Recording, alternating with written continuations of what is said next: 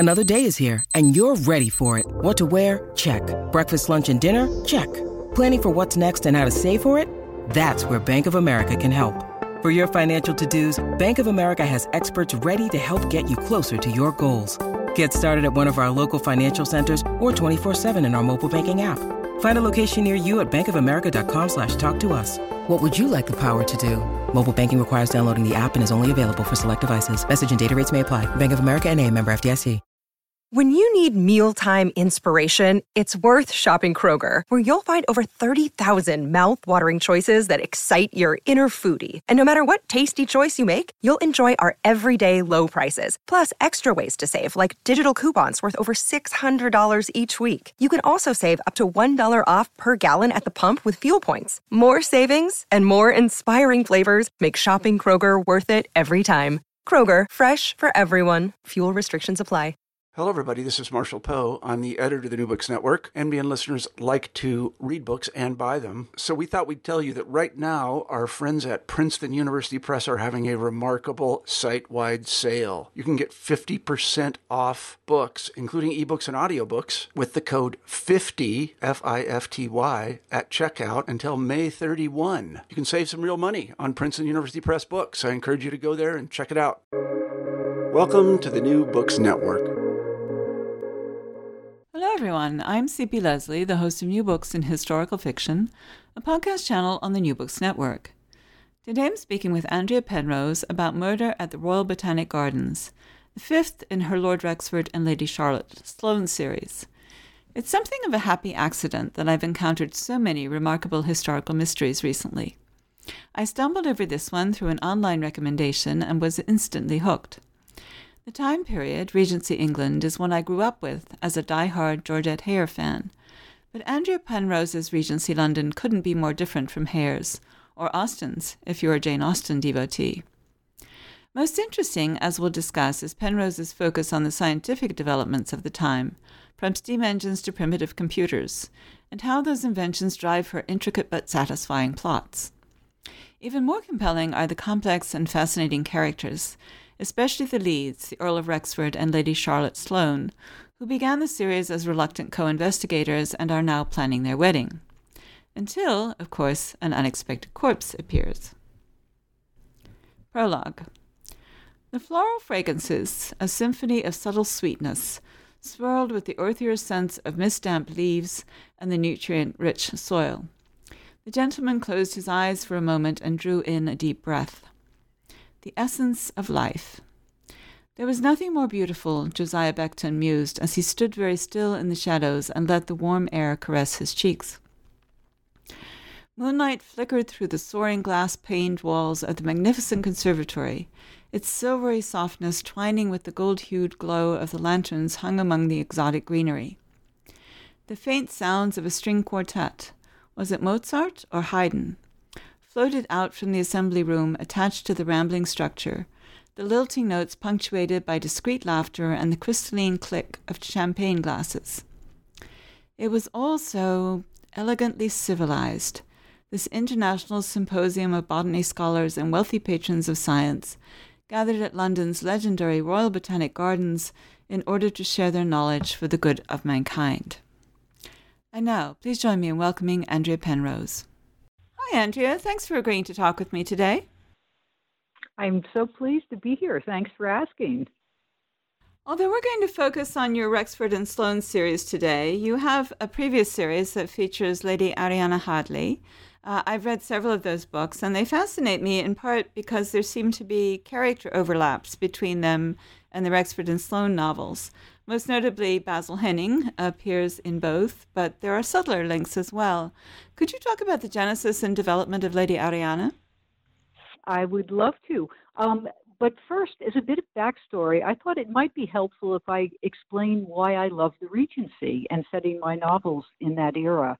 For me, it's such a fabulously interesting time and place. It's a world aswirl in silk, seduction, intrigue of the Napoleonic Wars. Radical new ideas were clashing with conventional thinking of the past. People were questioning the fundamentals of society. As a result, they were fomenting changes in every aspect of life, sort of politics, art, music, science, social rules. The world was really turning upside down. You had Romanticism taking hold with Beethoven composing emotional symphonies, Byron writing wildly romantic poetry, Turner dabbling in impressionistic watercolors, Mary Wollstonecraft writing the first feminist manifestos. And then technology was disrupting everyday life as the Industrial Revolution began to crank into high gear. Interest in science was exploding as people were looking around at the world and wanting to understand how it worked. Geology, the workings of the heavens, the mysteries of the sea. It's in so many ways, it's the birth of the modern world. And for me, its challenges and its characters, its conflicts have such relevance to our own times. Hey, I mean, we all find change is frightening. I like writing about people who are both strong and vulnerable. We all have strengths and weaknesses, and how we learn to balance those conflicting elements is, to me, sort of an integral part of the human experience. And an author can, of course, play with these tensions in any era, but for me, the Regency presents a particularly interesting time in which to do it. As for Lady Ariana, it's interesting. It came about, I was brainstorming ideas for a mystery series with my agent, and I wanted to move into mystery as I felt a series of link books gave more opportunity to develop characters in a more nuanced and complex way than a single book about a hero and heroine where the love story is the main focus of the plot. And I had stumbled across some fascinating facts about the history of chocolate, which is a whole topic for another podcast. And my agent thought, what about a heroine with an expertise in chocolate? So I began pondering. I think what she had in mind was a light, cozy series with a woman as a proprietor of a chocolate shop and through her customers became involved in solving mysteries. So I think she didn't quite expect the concept I came up for, Lady Ariana, but she liked it. Lady Ariana is the daughter of a disgraced earl who's forced to flee to the West Indies to escape prosecution in England for financial fraud. He's been framed to take the full blame by his co-conspirators. She's grown up in poverty, and then when her father is murdered when she's fairly young, she has reason to suspect that his co-conspirators wanted to silence him. So she decides to come back to London and seek revenge and clear his name. Disguised as a man, she gets a job cooking in an aristocratic household, which allows her entree into the world of the beau monde. But when the Prince Regent falls ill after eating one of her chocolate desserts, the government gets involved, sends a former military officer to investigate. They have a very heated confrontation, but they quickly discover that there is some dark conspiracy afoot and that perhaps both of them are being used as pawns. And to save herself from arrest, Ariana offers to serve as bait to get to the root of what's going on. And so the hunt is on. The Lady Ariana books focus more on the political intrigue of the era, which is fascinating because of the Napoleonic Wars and the butting of heads with America. But in Rexford and Sloane, it takes sort of a different tact. Yes, let's talk about that. What gave rise then to the Rexford and Sloane novels? Because you're still publishing Lady Ariana, right? Or republishing? I am. I actually am continuing them as self-pub. The first three were done at Putnam Penguin, and then they cut down on their line. And I enjoyed writing them so much that I decided to continue writing and self-publish the next titles, and the new one will be out next spring. Oh, I can't wait. I still have 3 or 4 of those to go through. I've read all of the Rexford and Sloanes, but it's good to know that there's a steady diet, so to speak, especially with the chocolate. There will be coming. Great. So tell us about Rexford and Sloane. Yeah, well, as I mentioned when I was talking about the Regency, I've become fascinated in technology and how it was frightening and disrupting society in Regency times. It seemed like such an interesting parallel to our own times that I just thought it would be a really compelling theme to use, which actually is very amusing since I haven't taken a science course since ninth grade biology. So it's odd that I became entranced, but it really I just think it how people confront change and fear it makes for a wonderful time to set a mystery. No, I agree. I think it works very well. And we will talk about some of the specific sciences that are covered later on. But let's talk first about the characters, starting with the Earl of Rexford, who is the first person we meet after the prologue where the murder is. Right. Well, Rexford is a rich, bored, irascible aristocrat, but he's a brilliant man of science and possesses the ability to look at problems with a coldly dispassionate logic. Now, he takes great pride in being a rational man, above the messiness of emotions. He just thinks absolutely steel trap logic. And then he meets Charlotte, So I've had a lot of fun confronting him with his own preconceptions about an orderly life and having him slowly discover other facets of his character. Now, what is really interesting, too, is much is made about the constraints on women in the Regency, the rules, the strictures. But what I'm basing Rexford on, it's because the real truth is many aristocratic men felt just as constrained as women did by the strictures of society. If you were an aristocrat, you couldn't work for a living. So they really had difficulty exercising their talents if they were bright and inquisitive. He'd be shunned for society for soiling his hands in trade. It's one of the reasons why so many bright and inquisitive men who could afford it became amateur men of science. Excuse me. And I avoid using the word scientist as it wasn't invented until 1833, which is the tail end of the Regency.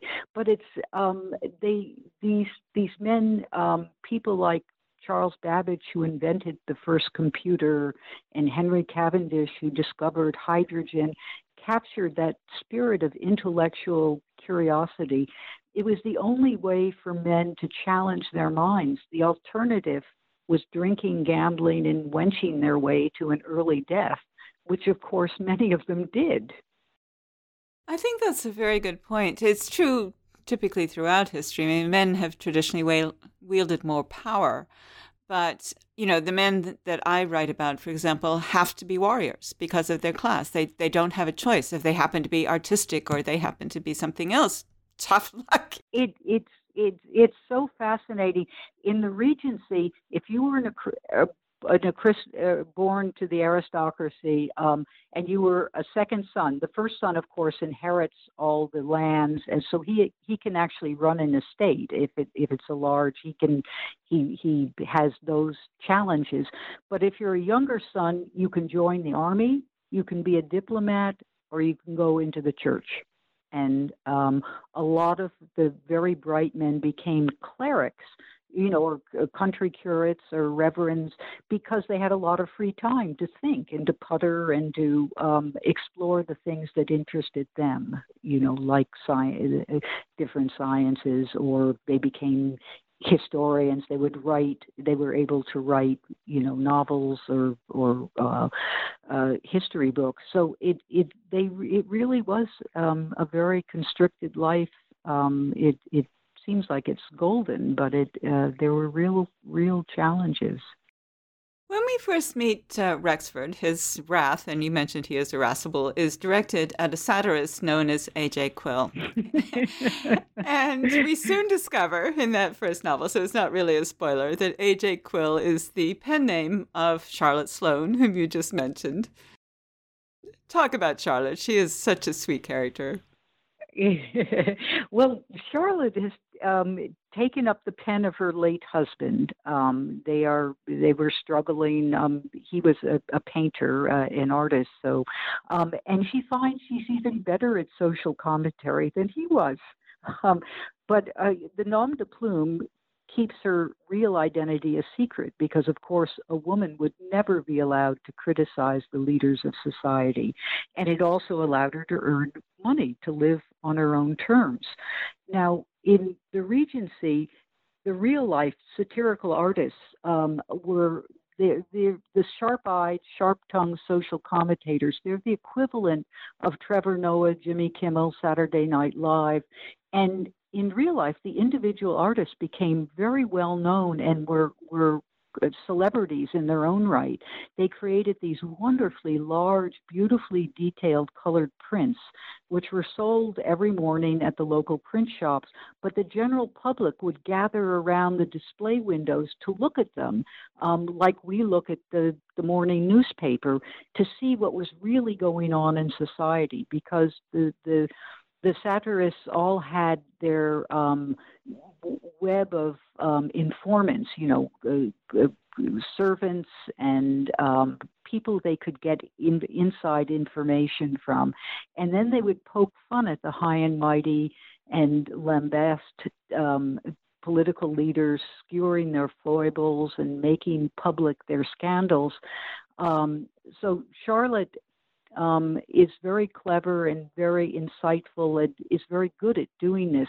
But her network for learning secrets also proves invaluable when she's drawn into solving a crime. Yes, and one of the ways she's drawn into solving the crime is because one of the things that differentiates her quite a bit from Lady Ariana is that she's living with these two urchins who, at least at the beginning, have just kind of taken up residence in her foyer, which she is allowing them to do. And it's such a nice element of the story, Raven and Hawk. So tell us a bit about them. Well, I wanted to create a world for my characters that was a little more true to actual history and not just show the fairy tale world of glittering ballrooms and fancy mansions and elegant silks and satins. Life was really challenging for most of the people of that era. And Charlotte and the boys are really kindred spirits. They're orphans who've managed to survive in the slums, which means they're really clever and smart and resilient. And so is Charlotte. So they really, that first draws them together. They're all three of them are fiercely independent, and they're a little wary of letting others get too close because they've learned they have to protect themselves.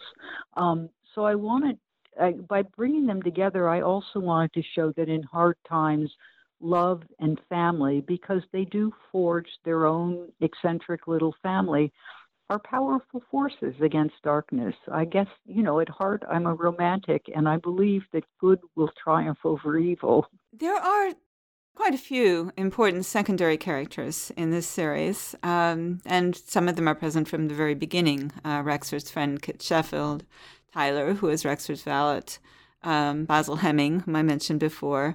Others work their way in over time, such as Tyler's cousin McClellan, Charlotte's great-aunt Allison. Do you have a favorite or two? And if so, why? Why did you pick that person? That's not fair. All the secondary characters have a special place, in my heart. But I do have to say, Sheffield was particularly fun. I fully intended him in the first book just to be a charming fribble, kind of a comic foil for Rexford's seriousness. He would lighten moments or, add some humor to the scenes. But lo and behold, he totally surprised me. He refused to play the fool.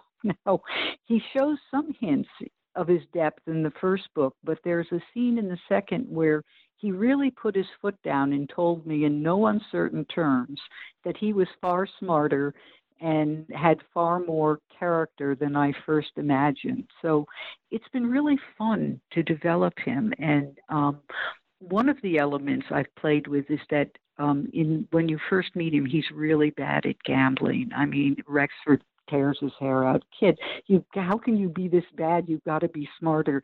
And how he gets better at it has been great fun to do. I won't give any spoilers. No, don't give spoilers, but I do love how characters do that. I mean, a lot of my best characters started off as people I thought I was going to blame a crime on them, and then they were going to go. Exactly. Isn't it funny how they really do take, I mean, people think you're crazy when you say that to them. What do you mean they have a mind of their own? You're making them up.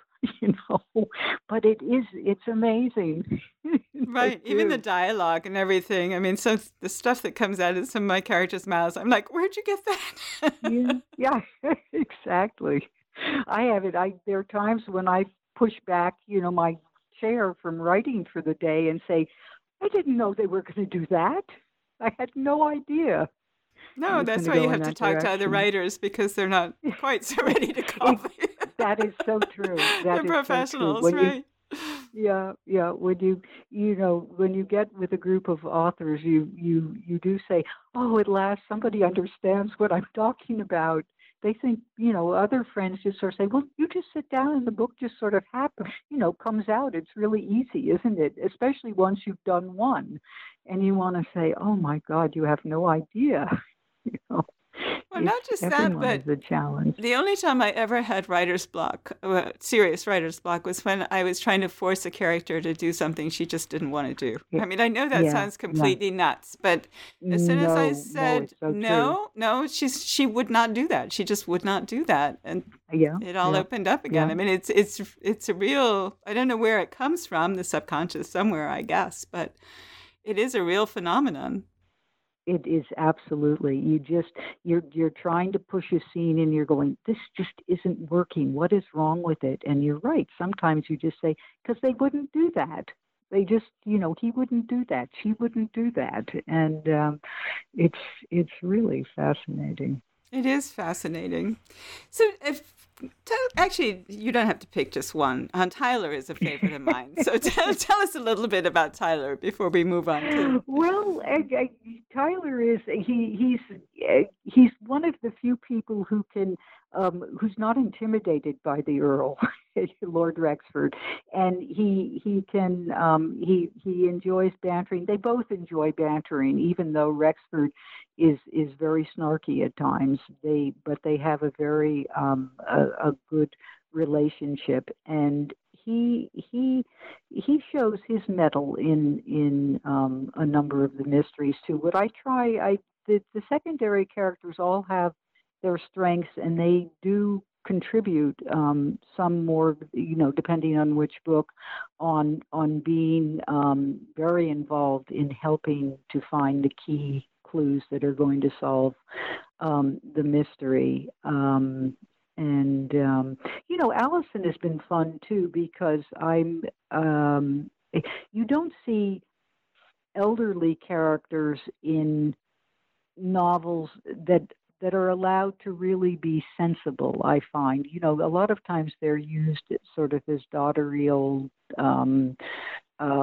just elements, sometimes humorous. And I think I have fun showing wisdom and experience is really helpful. And she plays a role in really counseling Charlotte sometimes. And she's also finding out that she really enjoys this sleuthing stuff too.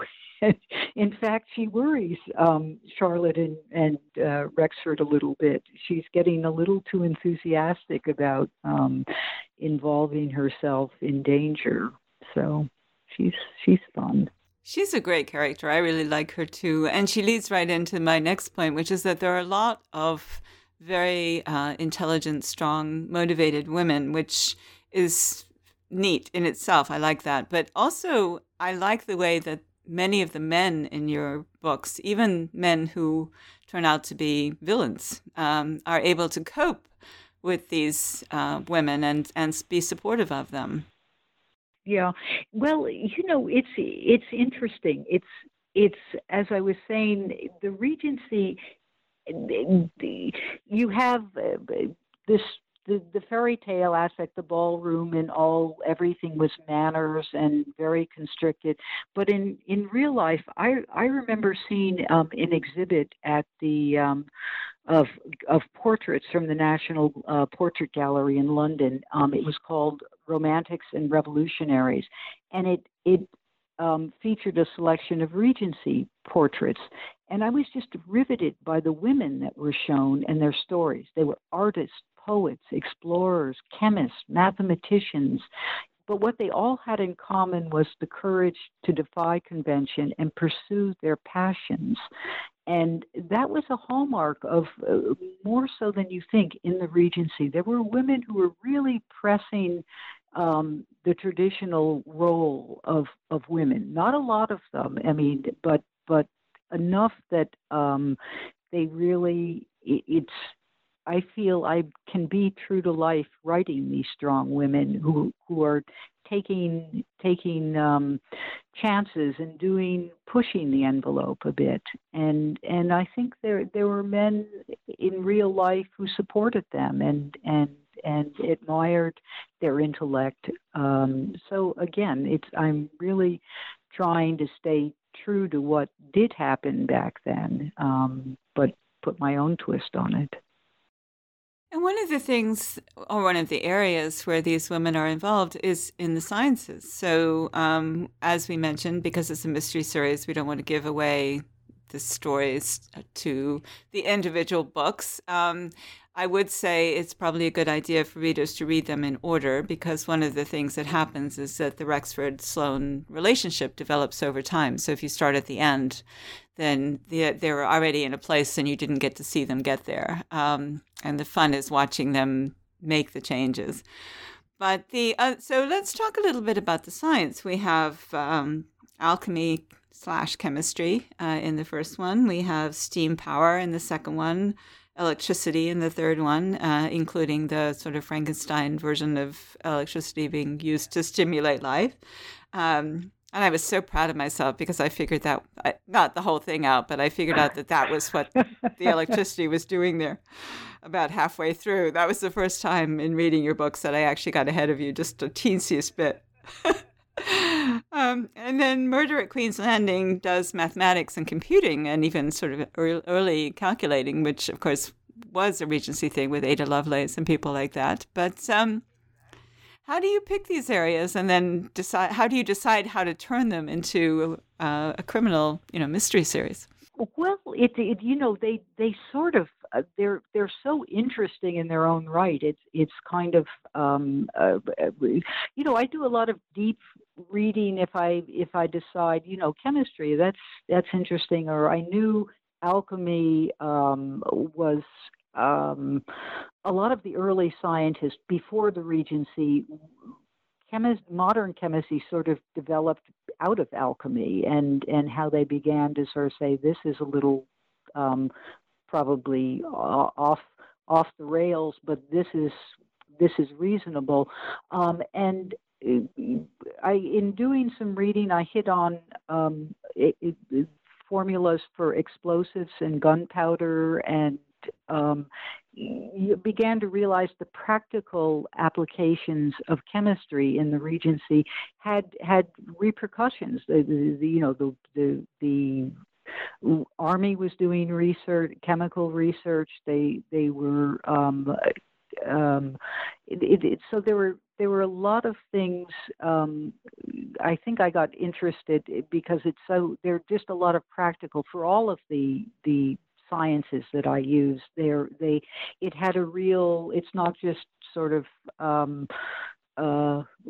abstract, but there were ways they were trying to use it to affect everyday life whether it be war or the Industrial Revolution with the steam power.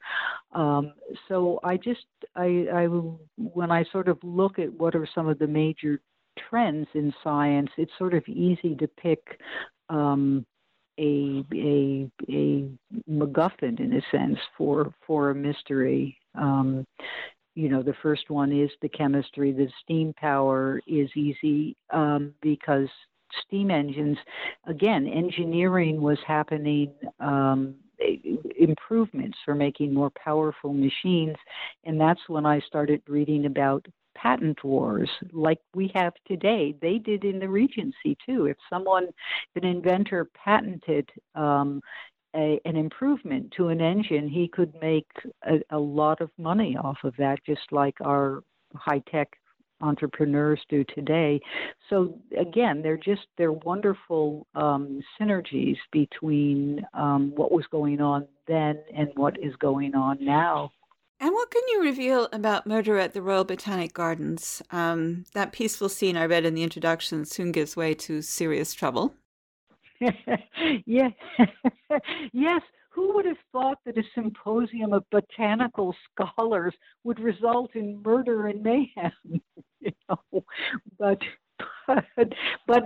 like today, having a patent on a life-saving medicine would be worth a fortune, and greed in any era can lead to skullduggery. So that's what happens when they stumble across a body in the wonderful Royal Botanic Gardens at Kew. Can you tell us a little bit about the corpse? Yes. Well, it's, why do Rexford and Sloane, and Charlotte get involved?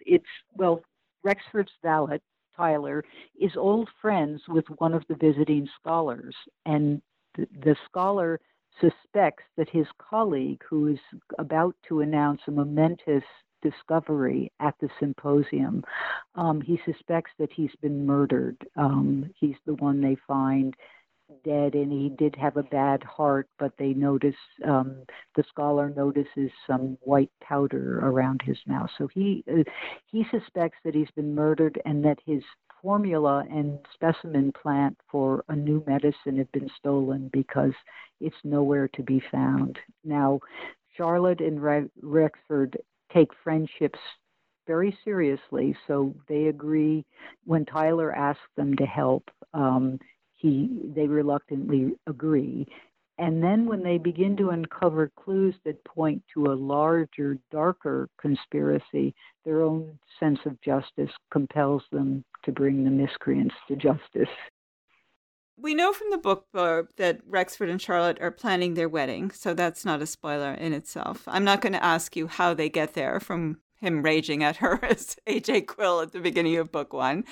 But I would like you to talk a little bit about how they are well matched. I mean, they really are perfectly suited to each other, even though they're quite different. So what is it that draws them to each other? It's a definite friends to lovers trope. I deliberately made them people who are very guarded with their emotions and don't easily let others in.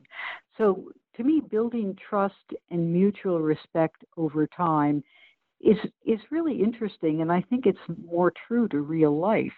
The two of them are always going to butt heads, but in different ways as the relationship changes. And again, I think that's real life. Exploring how they grow and change with each other sort of gives me another layer of the series and the emotions that go on. One of the things I do find fun to play with is the matching of reason and intuition. They're both very, very careful observers, but they see things in different ways.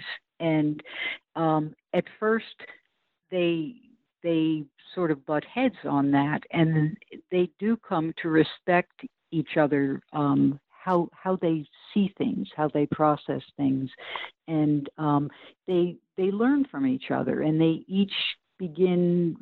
Rexford begins to trust his intuition a little more, and Charlotte understands logic too, about being really analyzing things a little carefully. So it's really fun to work with them as I said, they learn a real respect and trust together.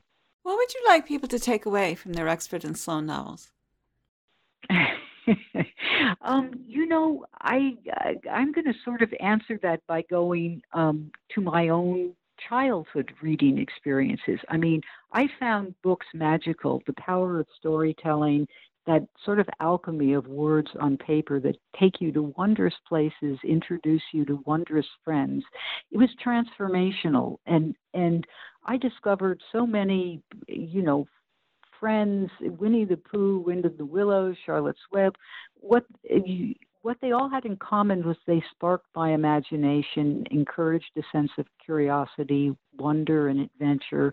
I was one of those girls who wasn't very interested in girly things, and my storybook friends, be they a bear, a badger, a mole, a knight, or other children, sort of helped me dare to think outside the box. And, these books of quests and of courage in the face of fear, the power of friendship, the power of love, they were things that really shaped who I am as a writer. And it stuck with me. And so what do I want? I want readers to have fun being transported to my storybook world for a few hours. But I hope they also come away with that same elemental message that resonated with me from my childhood reading, that in the face of personal problems or misfortunes, we actually all have more courage and strength and resilience and wisdom than we think we have. So if I manage to do that, I'm happy, and I hope my readers are too.